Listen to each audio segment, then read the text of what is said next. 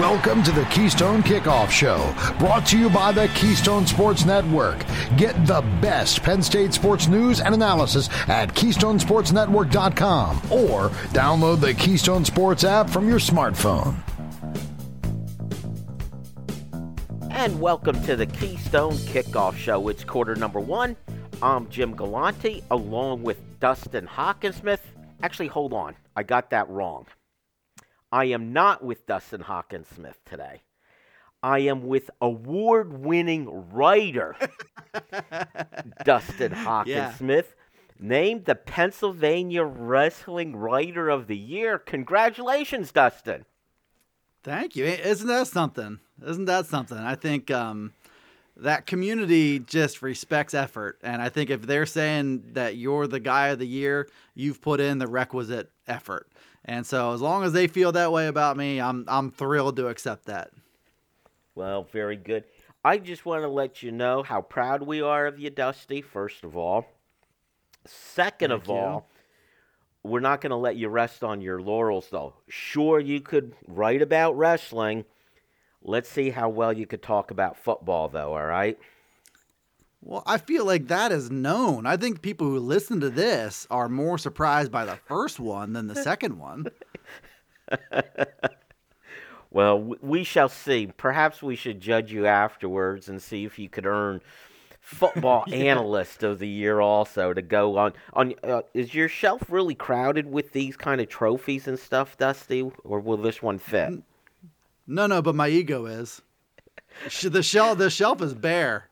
The shelf is bare. It's got nothing on it. But the ego, that'll fill the room up, right? Oh, yeah. All right.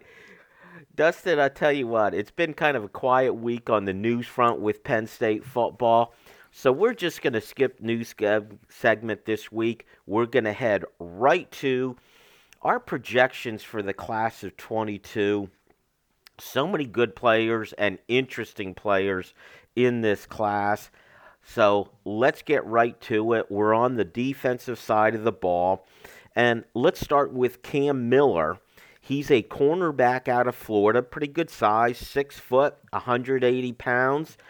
And for some reason, when you're in a recruiting class, there are players who seem to get overlooked. I don't know if it's the timing of their commitment or how it happens.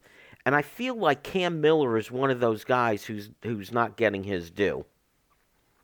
I think that's a fair way to look at it. And I really think the more that I look into it and watch what he's able to do and look at his frame and, you try to poke holes in his game the best you can, I guess. And there just aren't a lot of holes, but I think he's also one of those guys that there's not one single thing that jumps out at you. He's 6 feet, 180. He's a legitimate cornerback. I think he's one of those guys, an obvious one who would be a candidate at some point down the road to maybe move to safety if they feel that he might be better there. But that 6 feet, 180 is not humongous. He's not a 6'3" corner like a Joey Porter Jr.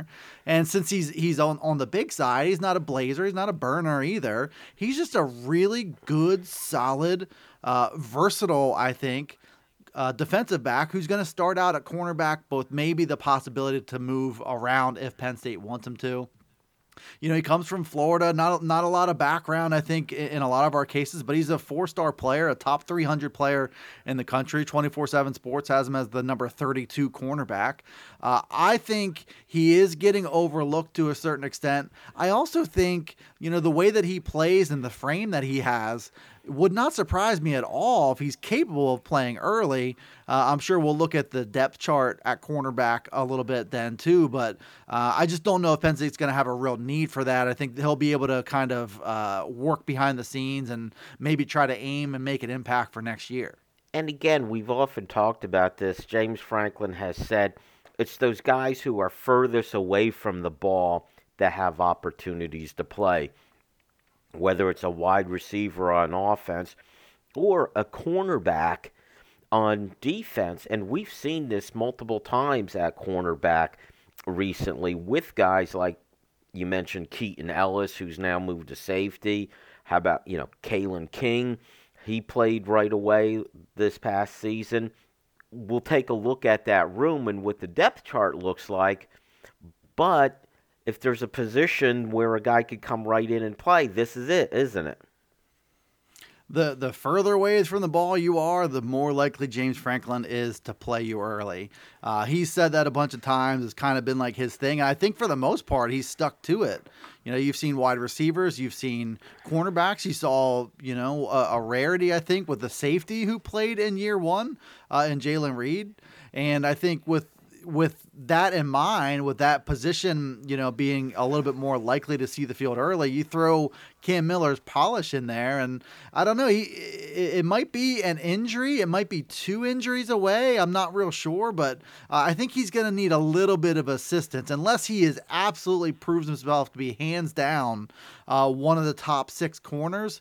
The rotation looks like it's pretty much set. He's going to have to give the coaching staff a lot to think about. And don't forget, this is the guy who was set to enroll in January and then opted to play, I think, in the Polynesian Bowl and delay his enrollment until spring or summer. I'm not sure where he's going to arrive. More and more Penn State's got guys arriving in May, June. So whenever he arrives, he's going to be a little bit on short time, but I like his game. I like his frame. I like his versatility, and that tendency to play young guys is certainly there at cornerback. So, he's a guy, he's going to have to do a lot to capture the coaching staff's attention this summer. But I think early in his career, maybe not in year one, but by year 2, you're going to be looking at this guy as maybe a contributor in that quarterback room. Well, let's take a look at that room and what the competition is. It's not quite as deep as, in my head it was. I know the obvious ones. Joey Porter's going to be on one side, Kalen King on the other. If not him, maybe Johnny Dixon. When you list Daquan Hardy as a cornerback, but he's the slot guy, Right. So even if you want to say there's 2 starting cornerbacks, I say there's 3. So that's an extra position. I'm not quite sure, how deep do you have to go to be part of the rotation? 5 guys? 6? I think probably 5 is that magic number. That gives you your slot guy. It gives you probably a top 2 on the outside. And if you look at it with Porter and King as the likely starters, Hardy as a de facto starter as the slot guy, Dixon is somebody that they trust, and Marquise Wilson, I don't know what exactly they plan with him going forward. I need to see a little bit more on that, hey, you're an athlete front, because the way that things unfolded in 2021, it looked like they didn't really view him as a cornerback or a wide receiver, the way that he was utilized. So how do you view Marquise Wilson? Is he going to forever be a depth guy? Is his role in offense going to grow? It seems pretty certain that he's going to be a reserve of some kind at cornerback, but somebody's going to have to step in there and claim that last spot in the rotation. And as far as that goes, maybe Cam Miller can make that impression. We don't know a whole lot about how Jeffrey Davis's first year on campus went, but there could be room there depending on, the big wild card, which is Marquise Wilson, and what exactly they have planned for him. And then my overall thought on this depth chart is that, yes, they are in really good shape. It's a tight rotation. If you look at the veterans, the guys who have experience so far, they're in pretty good shape in 2022. I think we're looking for clues about who's next in line, because if we were betting right now, there's a good bet that Joey Porter Jr. will be off the NFL after this coming season. He pondered it last year. Daquan Hardy, it's his 4th year on campus. He could graduate. He could move on. My guess would be he emerges as maybe a more general starter next year. Kalen King will be a junior after this season's over. So you have guys. Johnny Dixon will be a senior after this. So you go from veteran to hasn't played at all real quick. So you're looking at, okay, well, what are they going to recruit in 2023? Cam Miller's the only true cornerback in the 2022 class, and I'm not even sure if long-term that's where he ends up. So in 2023, are they going to go heavy on corners? Is this going to be a transfer portal position over the next 1 to 2 off seasons? Or maybe it's some combination of both. But it's a really interesting dynamic at cornerback where you either have played or you haven't. There's not really a lot of middle ground. There's no lightly seasoned. You're either plain or you're a veteran. Well, I just think it's a situation where I believe we're both more comfortable to say he's probably not going to play much this year, but I don't think it's beyond the realm of possibility. Let's move on, and Dustin, I'm going to throw an audible at you here.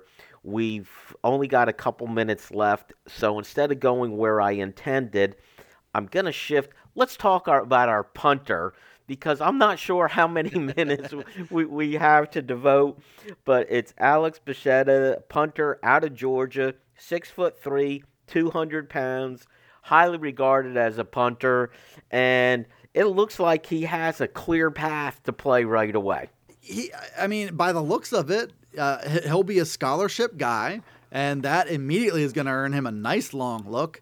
Whether James Franklin or anybody would want to admit as such, you've invested a scholarship in this kid. You need to see if that investment can pay dividends in year one. Alex Bachetta, I like the fact, and I've talked about this a bunch of other times too. Blake Gillikin was the same way. Jake Pinniger coming out of Iowa was the same way.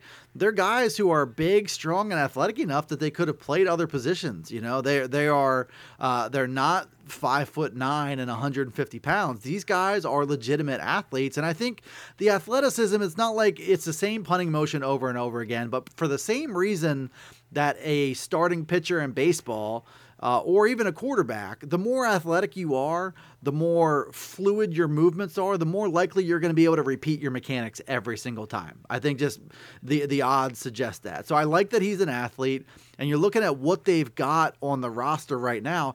I have no idea what Barney Amore can do. He transferred from Colgate. Gabriel Nwosu, he's 6'6" and 302 pounds. I would love to see him as Penn State's punter, if anything, because it would bring back the big guy element that we have missed since Joey Julius as the kicker and kickoff guy.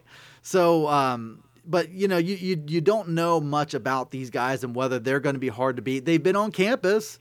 They've got practice experience that gives them a little bit of a head start. But I think in terms of pedigree, Alex Bachetta, outpaces them for sure. Just need to see him be able to come in and be able to do it with consistency, be able to respond when they put him in drills that feel like games and they feel like pressure when, in practice, if everybody's going to have to run or do push-ups if you don't down a punt inside the 10-yard line.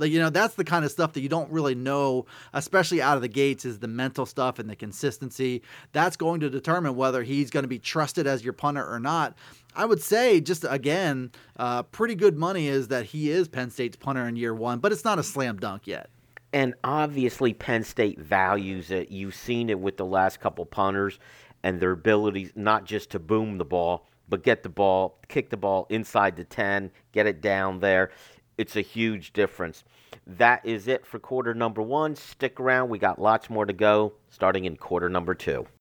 This is Jim from Keystone Sports. A lot has changed about State College, but one thing that hasn't is W.C. Clark's Coffee Roasters on Calder Way. 30 different varieties of specialty coffee beans sourced from over 25 countries and roasted with love each morning in Happy Valley for over 45 years. We'll ship our fresh roasted coffee from our doorstep to yours. That's right, you can now order online at statecollegecoffee.com. So go to statecollegecoffee.com and use discount code KSN at checkout.